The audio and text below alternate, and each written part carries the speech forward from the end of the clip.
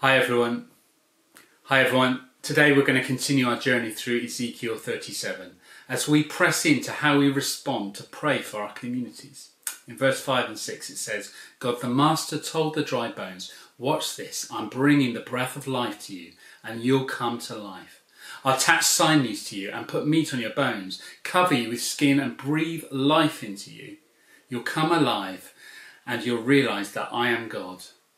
So I prophesied just as he commanded me.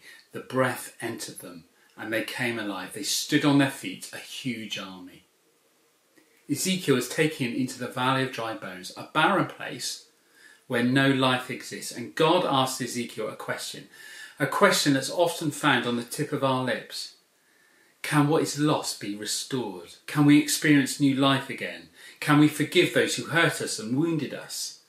Can we reconcile with those who've abandoned us?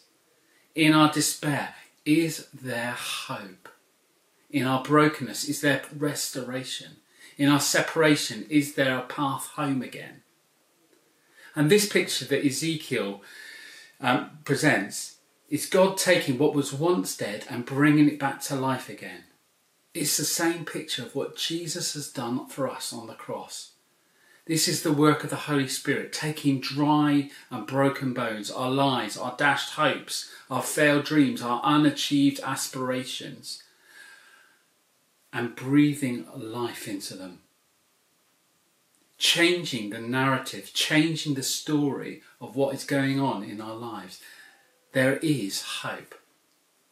It's also God breathing individually, but together so that we become a big army. A huge army. Changing the story, changing the narrative of our communities and our city has to happen by God breathing into us. So we do this together.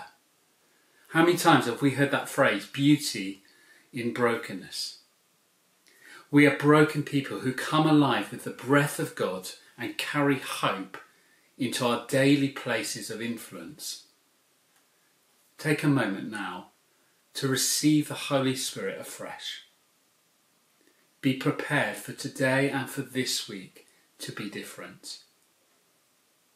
Then pray for an openness for God to lead you forward carrying his hope. Let's go for it.